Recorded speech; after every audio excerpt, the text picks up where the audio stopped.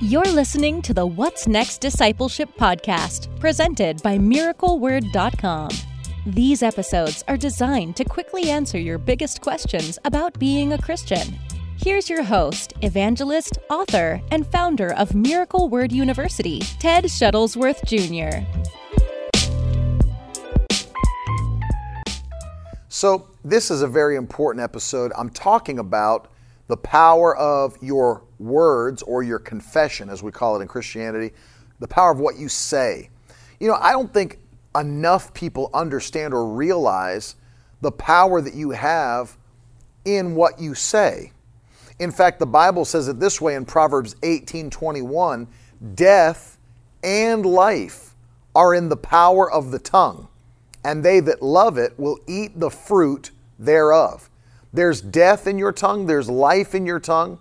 You know, one of the most dangerous colloquialisms, if you will, that we've ever had is that phrase, sticks and stones can break my bones, but words can never hurt me. Or some people say names can never hurt me. Well, that's ridiculous. Everybody watching this right now or listening understands that you've probably been hurt at some point in life by something someone said about you. Now, they didn't hit you with a baseball bat, they didn't stab you, they didn't shoot you, but they said something.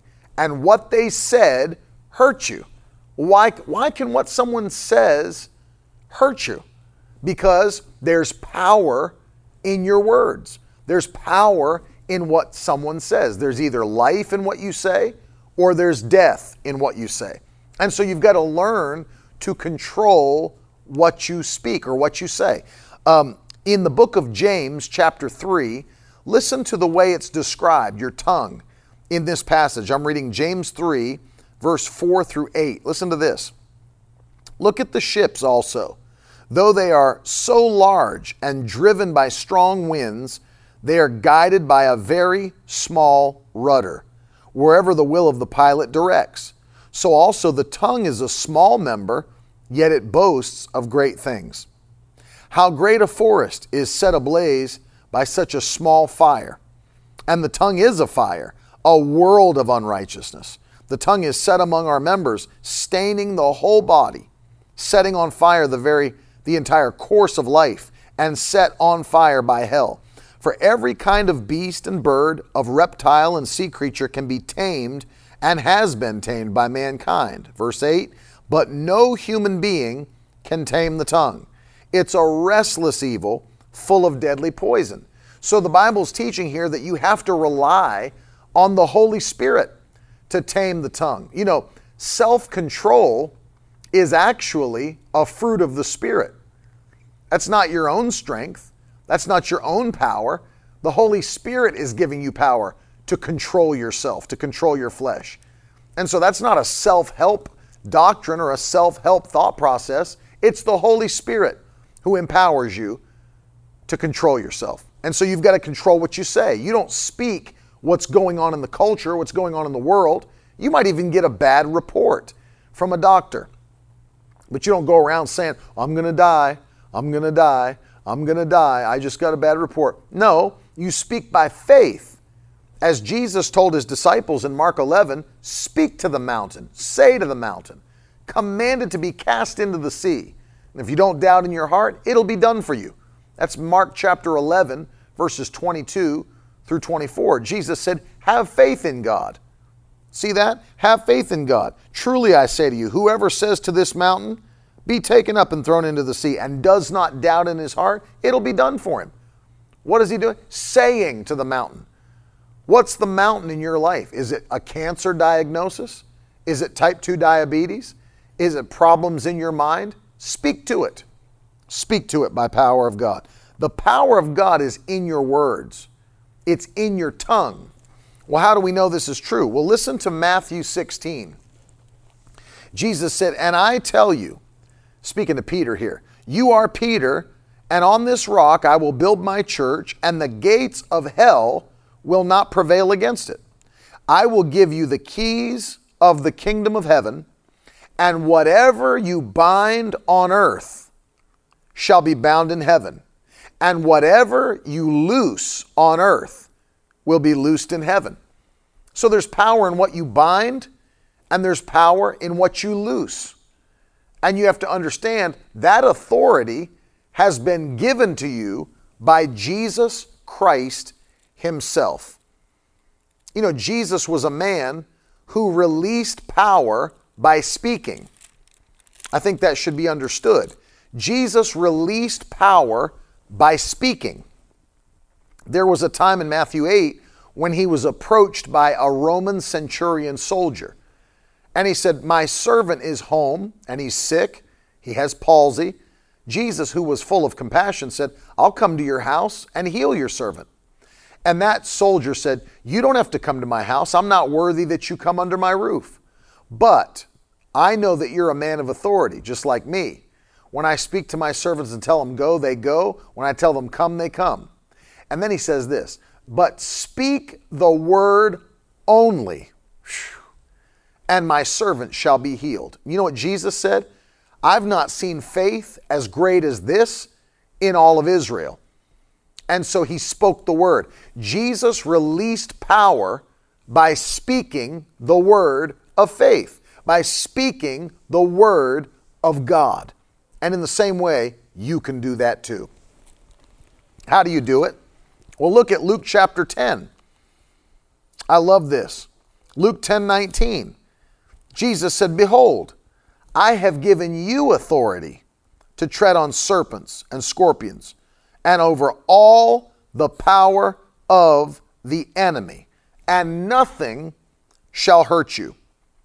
And he's saying this to his disciples, and this is even before his resurrection. But what did he say? "I give unto you authority." You see that? Over all the power of the devil. And one of the ways that we see Jesus release his authority, release his power, release the glory of God is by speaking.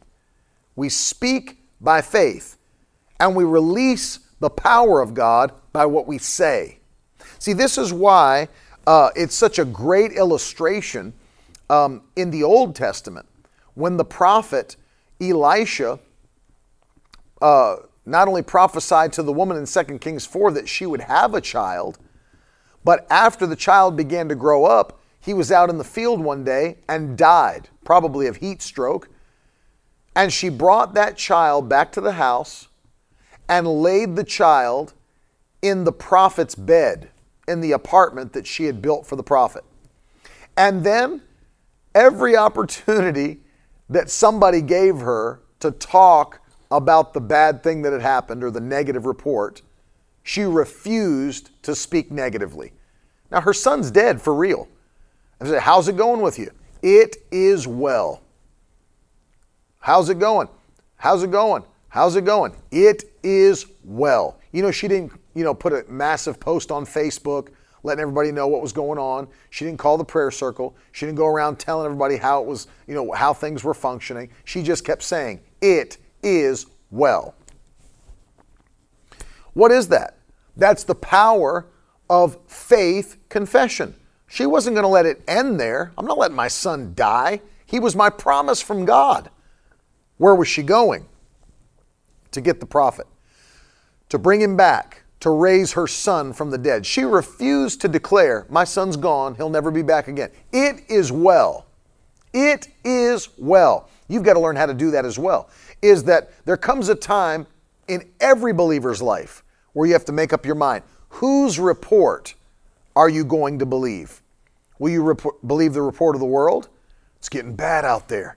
People are getting sick at work. People are getting sick at school. Nobody's finding jobs. Everything's looking bad in the economy. I don't know how we're going to make it. We better hoard up. You're going to believe that report? Or will you believe the report of the Lord, which is the Word of God? I understand people might be getting sick everywhere, but you declare, because of God's Word, I am healed in Jesus' name. I am whole in Jesus' name.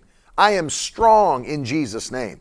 So you talk like that. You don't talk like everybody else is talking. You say what the Bible says. Let me give you something for your notes. If you say what the Bible says, you can never be wrong. Say what the Scripture says, you'll never be wrong. Agree with what God already said.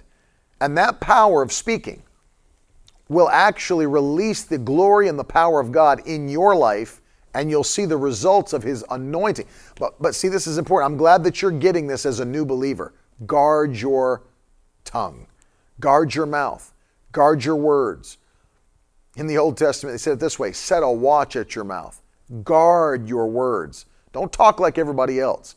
Talk like Jesus. Say what the Word of God says, and watch as God's power is manifested in your life. Hey, this is Ted Shuttlesworth Jr. I just wanted to let you know that we have video versions of every one of these episodes absolutely free, hosted at our website, miracleword.com/next. miracleword.com/next. We have so many free resources available to help you grow in your walk with Jesus Christ. Join us. The link is in the description. Click it and get started for free today.